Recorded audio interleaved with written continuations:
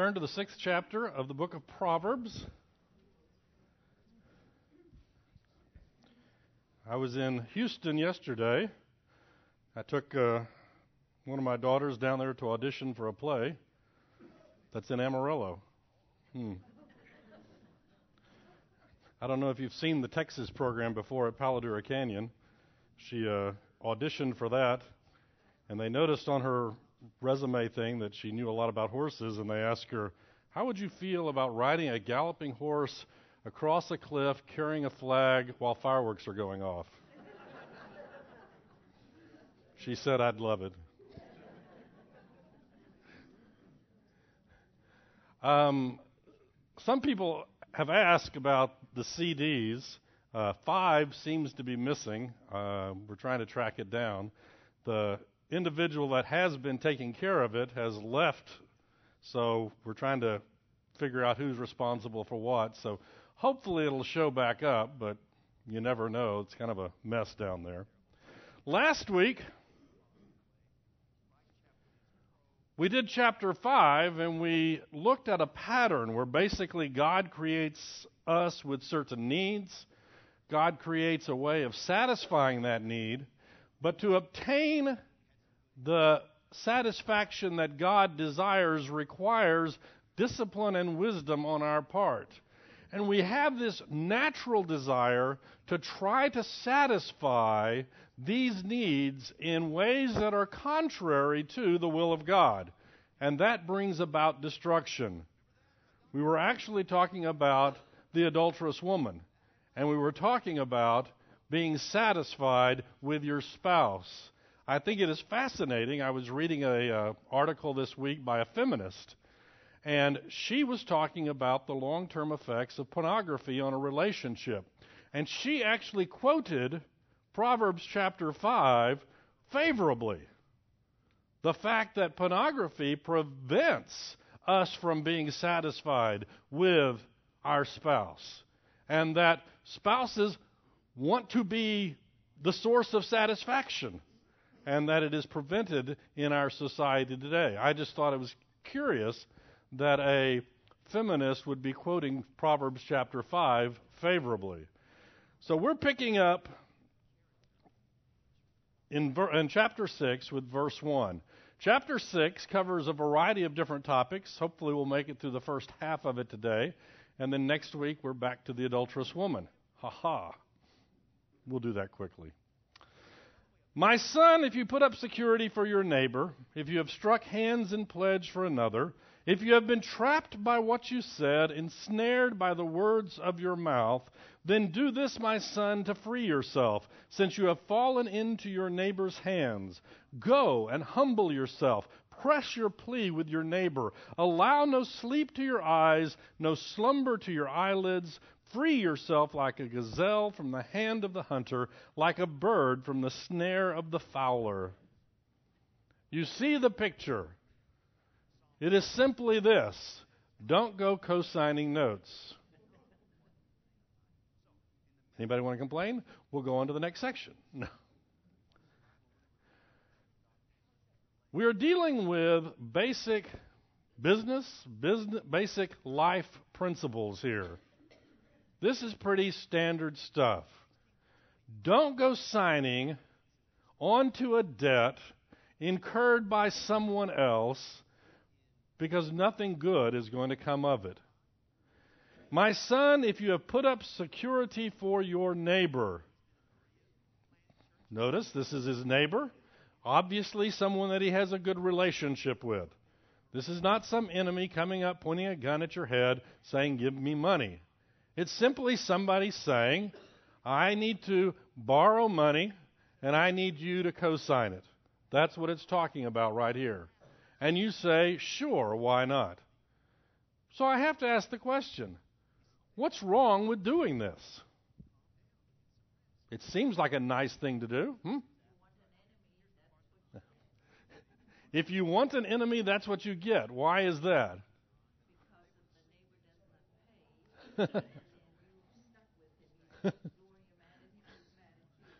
And he lives next door. It doesn't allow God to provide for the other person. Let's look at this, because it is there are some general principles underneath all of this. If you remember, we have that verse in the New Testament about not being unequally yoked. And we always use that with regard to marriage. And it applies to marriage. Don't marry an unbeliever because you are unequally yoked. But it equally applies to business dealings and other dealings where you are attaching yourself, you are committing yourself for better or for worse. And when you attach yourself financially to your neighbor, you have put that neighbor in obligation to you, and if things go bad, as Wally pointed out, the relationship is going to be destroyed.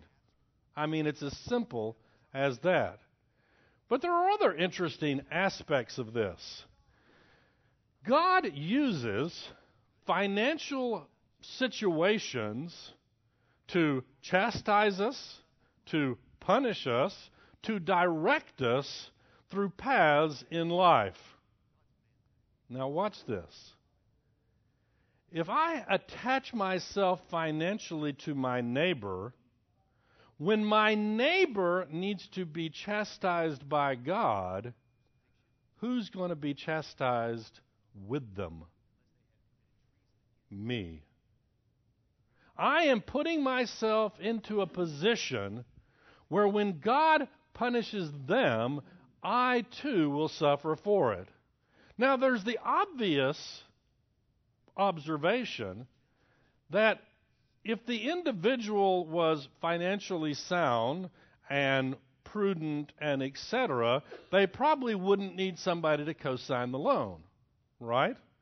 The fact that they need somebody to co-sign the loan is an indicator of some issue or problem to begin with.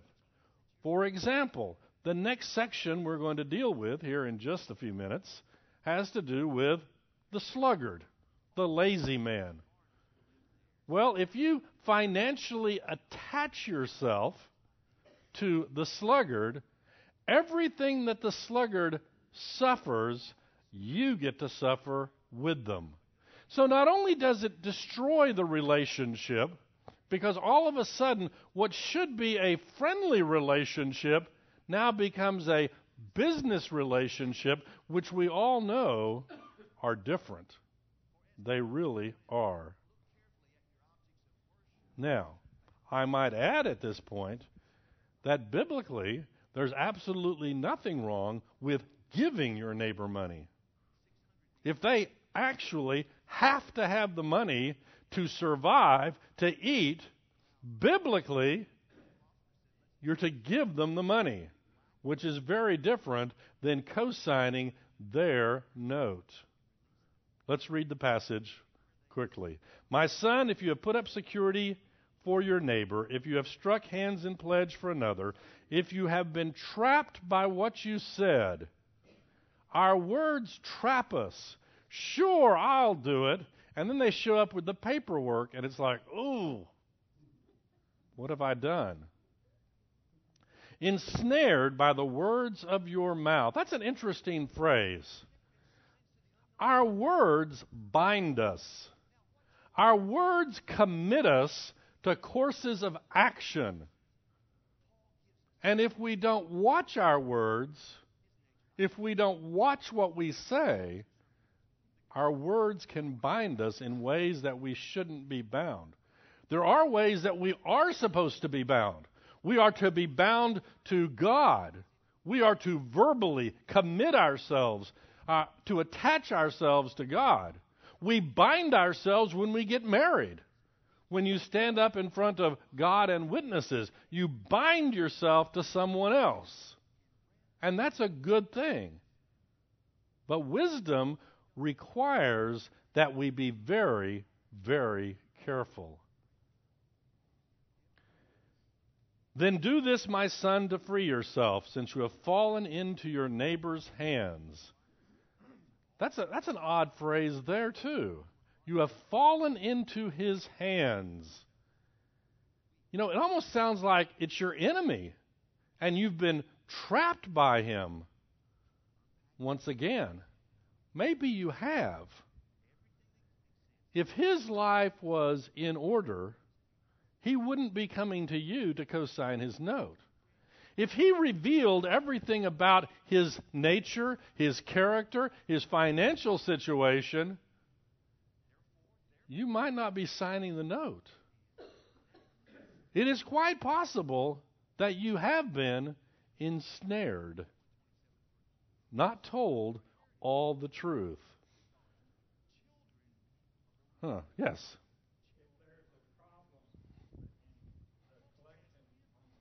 Mm-hmm.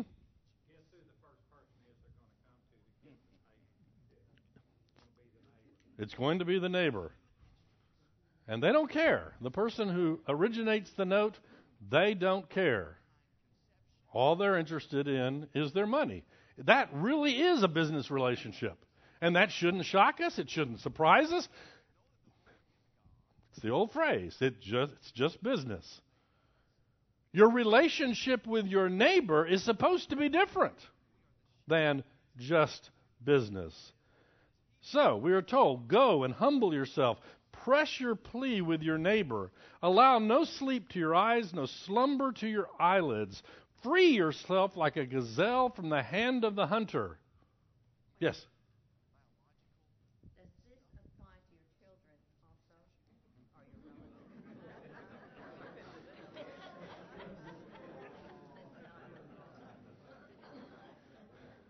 relatives? The question is, does this apply to your children and your relatives? Yes. Shall we have a show of hands and do this the old-fashioned way and take a vote? My answer is yes. Is that your answer? Go ahead.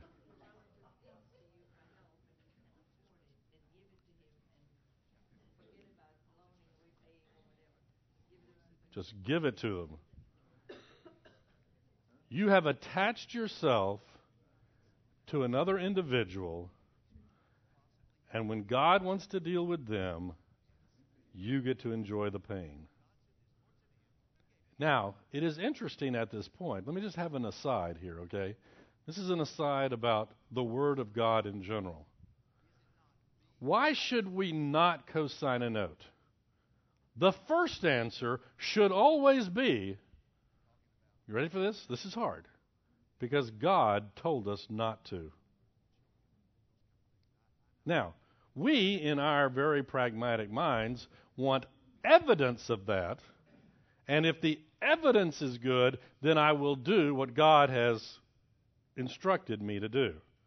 Now, the reality is that the book of Proverbs is wisdom literature. It tells us how to live our life. It tells us how to better live our lives. So there are evidences. But the reality is, the Scripture says, don't do it. And if you have done it, get out of it as fast as you can. Preferably before disaster strikes. Now, this is interesting because it says, go to your neighbor and humble yourself. In one sense, this is humiliating. You know, I signed that piece of paper. Is there some way we can redo this business arrangement to get my signature off that piece of paper? And it's very hard to do. Yes, go ahead.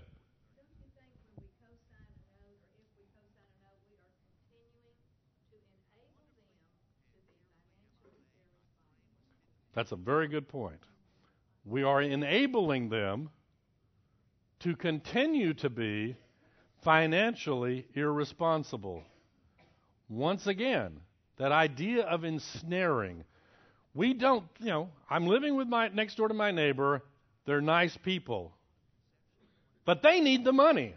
So they're not going to come to me and say, I'm a lousy, lazy, no good, can't keep a job because I get mad and angry at everybody. person, but I need some money. Will you they won't tell you that. Okay? They are going to blame it on someone else. They're going to talk about the tough financial times, and financial times are tough. Okay? They just are.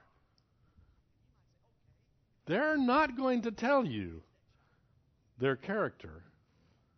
They're going to use that relationship to get you to put your name on the piece of paper.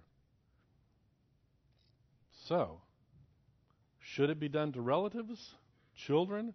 The answer is probably not. And all the hands come flying up. Yes, Alan. Kyle, having been in this situation, everyone will realize that. You do something for your son. Wally said, give them the money. Hmm? There's a saying in a current movie, give them enough to do something, but not enough to do nothing. The fact is that this gives you a chance to see whether they can follow. You're going to give them the money if they can. But you've also learned, and you have a different relationship with them. So I'm not sure I agree with you on the children. Well, repeat it again, because, see, his observation was, if you're going to give them the money anyway, go ahead and co-sign the note and use that as an opportunity to test their character. Okay? And that, I could almost make sense with that.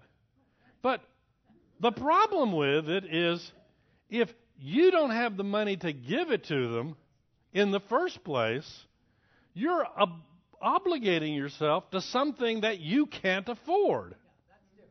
Okay? And anyway. You still have the God says not to do it, is her observation. Yes, Phil. Well, we'll be the good Pharisee who comes to Jesus and says, who is my neighbor? And once again, we have this broadening definition of... Interesting point. But we have the fact that if you don't take care of your family, you're worse than the heathen. Okay, what does it mean to take care of your family? Well, I think that's part of it. Learning, Letting them sign pieces of paper that they can't afford? no, letting them sign paper that they can afford, and if they can't, you take them off that, but you've learned how to deal with them. I mean, it's a minor point. No, it's an interesting point, because it obviously is because everybody's hands are coming up. I'm not even going to ask you how many of you have loaned money. Anyway, go ahead. Sometimes a child will get sick and have to take a great big family situation, treatment, and you just give it. Just give it. We're all in agreement on that part. That's the easy part, if you have the money. Somebody else. Sometimes, if you ask God about it first before you give it, because sometimes, you're just enabling them to be a Right. What are you asking God to do? Violate His word? No, not just sometimes. When you should give them. Oh, yes. Right. There's always wisdom and prudence. I did like your comment. What was it? Give them enough to... Do something, but not enough to do nothing. Give them enough to do something, but not enough to do nothing. I like that line. Right. You got a comment back there? Well, she took it. It's still disobedience to God's word. Right. But I like his idea. Repeat that again. Give them enough to do something. But not enough to do nothing. Well, that's a good teaching point. Write that down. Go ahead. In this day and age, my next door neighbor, the person who lives next door to me, is not going to come and ask me to co-sign a loan. Mhm. But my children will. Mhm. And so I think that we do have to apply this to our Yeah. kids specifically. And I mean, let's face it. They're your kid. They're in trouble. They need help. You're optimistic. If I do this, their life will turn around. Blah, blah, blah, blah, blah, blah. I mean, we love our kids. Okay? But sometimes loving your kids means saying no. Go ahead. I guess the variation that we didn't, I don't think has been brought up would be loaning money or co-signing on a note to start a business with relatives. It also can turn out very bad.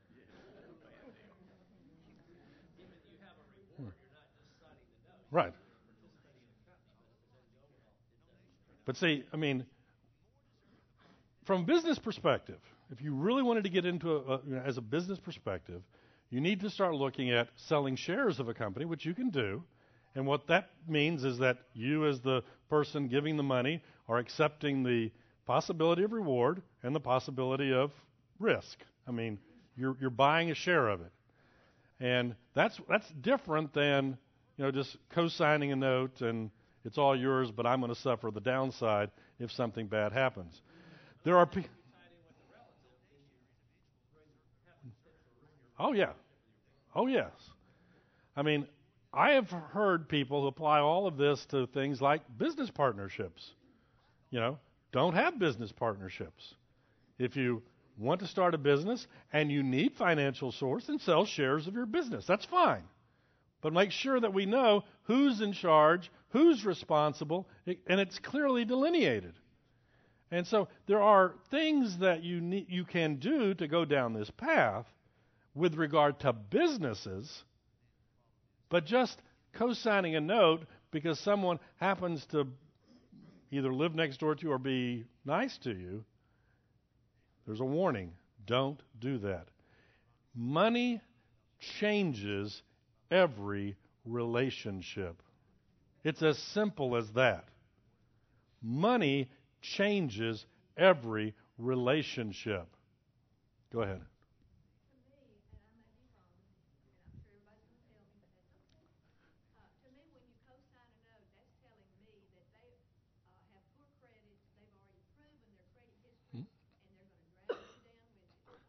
There's a problem to begin with, or they wouldn't be coming to you. Yes, Barry. I believe it was William Shakespeare that said, "Neither a borrower nor a lender be, for loan off loses both itself and a friend." And I don't remember that line about borrowing, but it's very scriptural. Yeah, we're quoting Shakespeare. Neither a I can sing. I can actually sing the song, but anyway, go ahead. Seems to me this problem is very similar to what our government's doing. He says this is similar to what our government is doing, and we are not going to go there. But it is, you're trying to get out of your bad financial situation by going further into debt. Oh, yes. There's a fabulous video. It's out on YouTube somewhere. Somebody sent it to me. The man goes to the bank officer and says, "I want to raise my debt limit."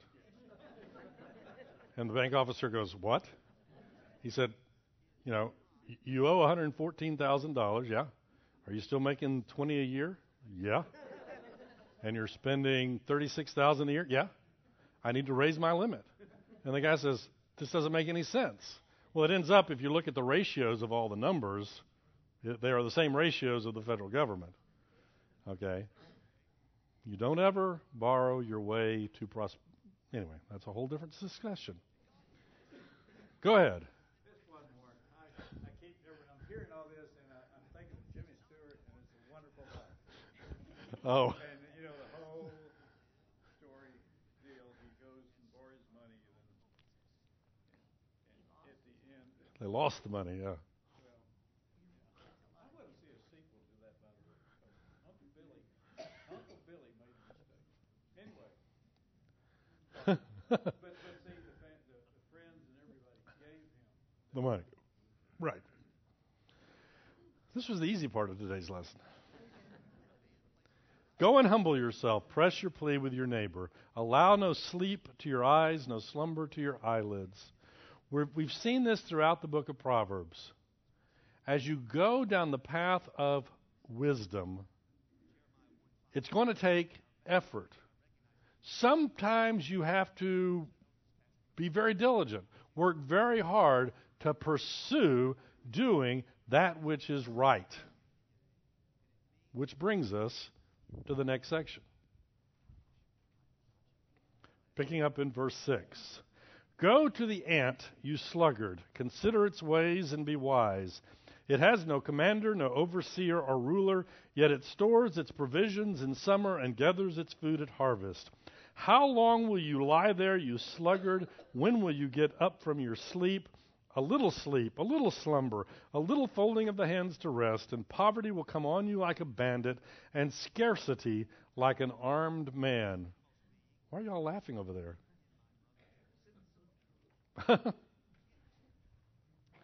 I told you at the very beginning, as we work our way through the book of Proverbs, we will be introduced to a cast of characters. Last week we met the adulterous woman. This week we meet the sluggard. That's a nice word, sluggard.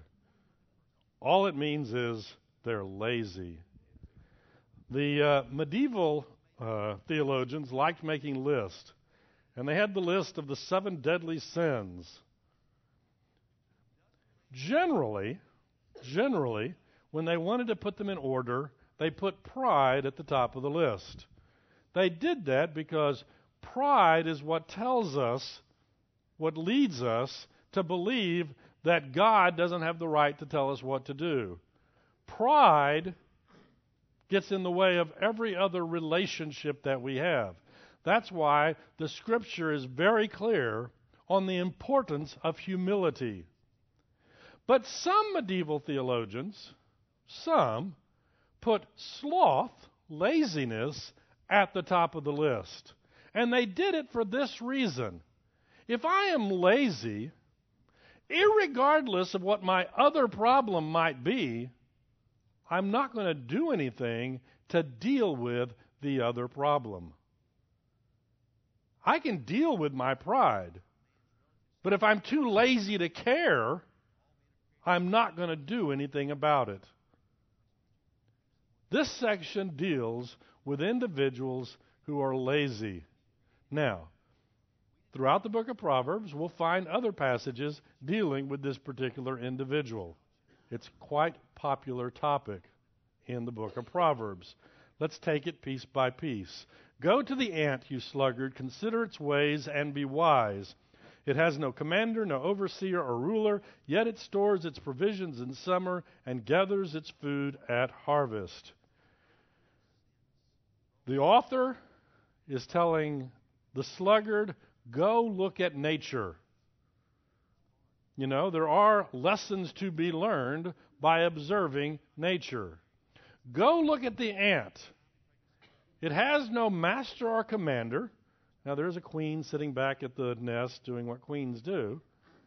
But basically, off they go.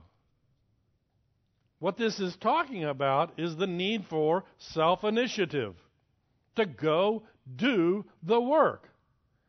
If you are the individual that has to have someone standing over you constantly going, work, work, work, you will never get very far. At some point, you need to say, I need to do it, whether someone is standing there telling me to do it or not. There's actually a word for people who only do work when somebody is standing over them. It's probably a slave, you know, with the master with the whip going, tsh, tsh. We need self-initiative. Look at the next part. Yet it stores its provisions in summer and gathers its food at harvest. It is planning ahead, looking ahead to the future, doing the work that needs to be done in the season in which it lives. There are seasons of life. When you are younger, you are being educated, and you are to be diligent in your studies and in your education. That is the season in which you live.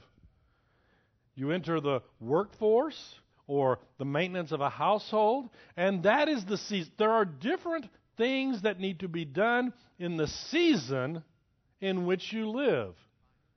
You all know the children's story, don't you? You know, the monkeys or whatever animal it was, they built, you know, the roof leaks. We can't fix the roof. Huh? Pardon? Pigs. I've heard it with monkeys. No, that's a different story. And we can't fix it because it's raining. The sun comes out. You know what? You don't fix the roof. Why do you not fix the roof? Because it's not raining. There is a time to do particular task. The time to fix the leaky roof is not when it's raining. And that's what the sluggard is being told. Are you doing the work that needs to be done in the season that you're in right now? All of us are at different seasons of life. The work that we need to do maybe, will be, is different. But being a sluggard is not appropriate at any season of life. There's a slogan for that, Kyle. What's that? It says, cut bait, fish, or get out of the boat.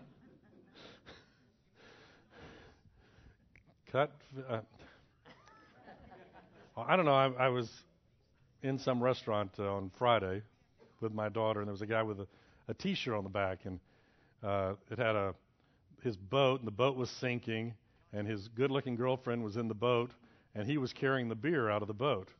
And the thing at the bottom said, priorities. The boat is insured, and she can swim. I don't know. That's what I thought of when you said about get out of the boat. The connections we make. How long will you lie there, you sluggard? When will you get up from your sleep? The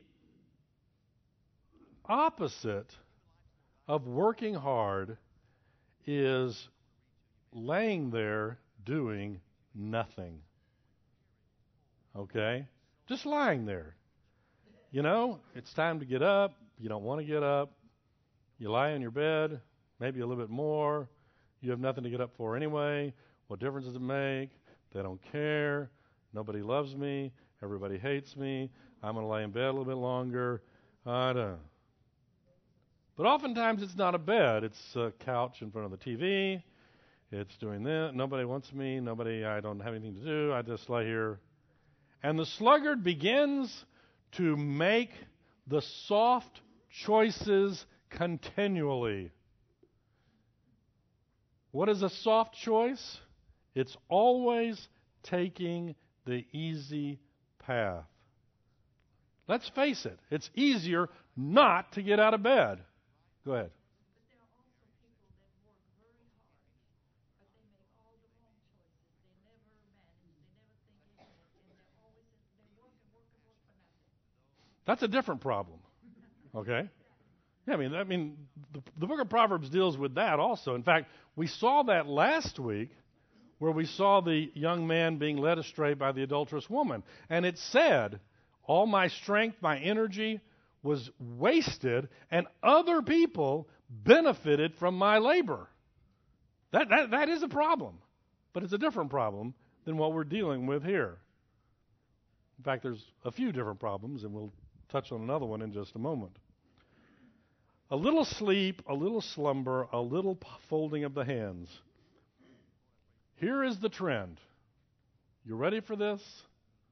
You should all know this.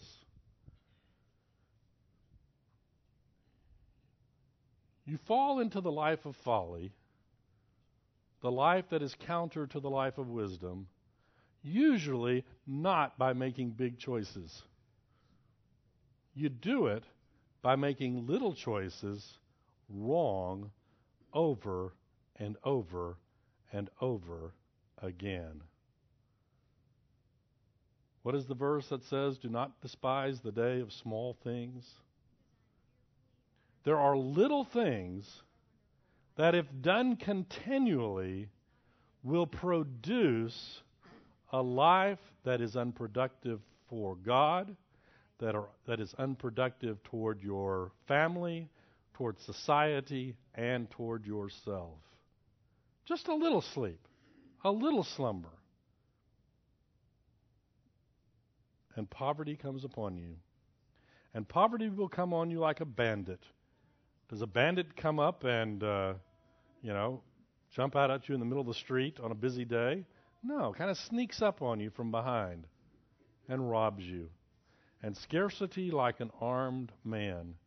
You wake up one day and you go, gosh, I'm broke. society is to blame. Well, it is a tough economy. We talked about that earlier. It is. And rarely will the sluggard sit there and go, you know, I was a lazy bum for 30 years. No wonder. It does happen sometimes. But we develop the habits, we develop the perspective, and we end up in poverty. This could be physical poverty. In this case, it probably is. It can be spiritual poverty. It can be relational poverty, where our relationships are just wasted. Why? A little sleep, a little slumber, a little making the easy choice over and over and over again. And once again, this applies to all of us at whatever age we are. Apathy, which produces the sluggard, can attack us at whatever age we are. Now, let me throw in a couple of more side notes, though. There is the other extreme, and just to make sure we cover that, you know, there are the workaholics, okay? And there's a biblical solution to that. It's called the Sabbath day. It's stopping and resting, even though your job, your career, your mentality says, I need to keep working. That is a problem. What I think is fascinating, though, is if you talk to the sluggard, they're convinced that if they work hard, they'll become a workaholic. And we don't like that. And it's kind of like, no, you're not even close. Don't worry about it yet. But that's the mentality that we have. If I don't want to be a workaholic, like, and they fill in the blank with some person that we all know is a workaholic. And it's like, don't worry about it. You're not there yet. There are workaholics. But that's not a common problem these days. Yes?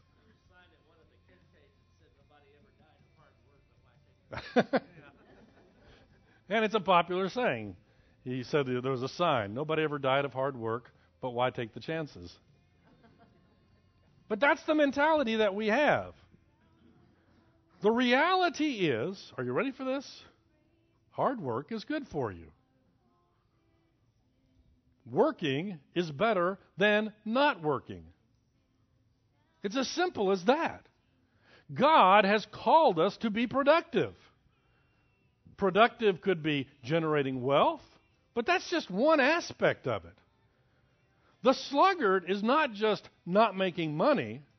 The sluggard is not doing the activities to raise their family, not doing the activities to help the church, not doing any realm of activities because they're making the easy choices. The money is just a piece of it. And by the way, there's nothing wrong with working hard and making money. But it's just a piece of the puzzle, a piece of what the sluggard does to us. So, yes, there's a problem. Yes, there is an opposite problem of being a workaholic. Personally, I don't know a lot of workaholics. I know they're out there, okay? I've read about them. I know they're there. But personally, I don't know a lot of them. I do know some people who are basically lazy. And in fact, I know that in my own life, my tendency is not toward workaholism. The tendency is toward laziness.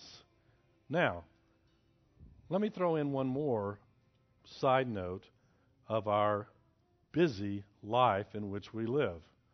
And I will say this for myself and for my beloved here. Okay? We do need sleep. There's nothing wrong with sleeping. We have a tendency to get involved in so many activities that we are wearing ourselves to death, not that we're being productive, we're just running. We're just busy. And that also is yet another problem. Where we don't get the sleep that we need, but that's not what this problem is dealing with. Remember the list from last week? We have needs. God provides a solution for that need. We have a need for sleep. The solution for that is darkness. It's nighttime. What is our solution oftentimes? Run, run, run, burn the candle at both ends. Why? Because we don't really trust God. We have lots of activities we want to do. And we just don't take the time to rest. Resting is not what the sluggard is doing. The sluggard is just sitting there doing nothing. My opinion, if I were writing this passage today, I wouldn't have the sluggard sitting on his bed. The sluggard would be sitting on the couch, flipping channels. That's the image that I have in my mind. Sleep is productive, if sleep is what you need at a particular moment. Oversleeping is a sign of sloth. Questions, comments? I think it is interesting that these two distinct passages, one dealing with co-signing a note, the second dealing with the sluggard, come back to back. It may be pure coincidence, but I suspect that the individual who needs you to co-sign the note needs it because they're not willing to exert the effort to accomplish their goals without that help. That's just speculation on my part. And once again, you don't know. You oftentimes don't know the character of that neighbor, and you are attaching yourself to them. And if they are a sluggard, well, we'll see passages later about attaching yourself to a sluggard. Basically, you end up doing all the work, or the work doesn't get done. Well, we were going to do the next section, but we're out of time. Let's close in prayer. Dear Heavenly Father, thank you for your word. I pray, Lord, that we would be diligent in the work that you set before us, whatever that work is, whether it be great or small, whatever work you give us. I pray, Lord, we would be diligent. And Lord, I pray that we would follow your word toward wisdom at all times. For it's in Jesus' name we pray. Amen.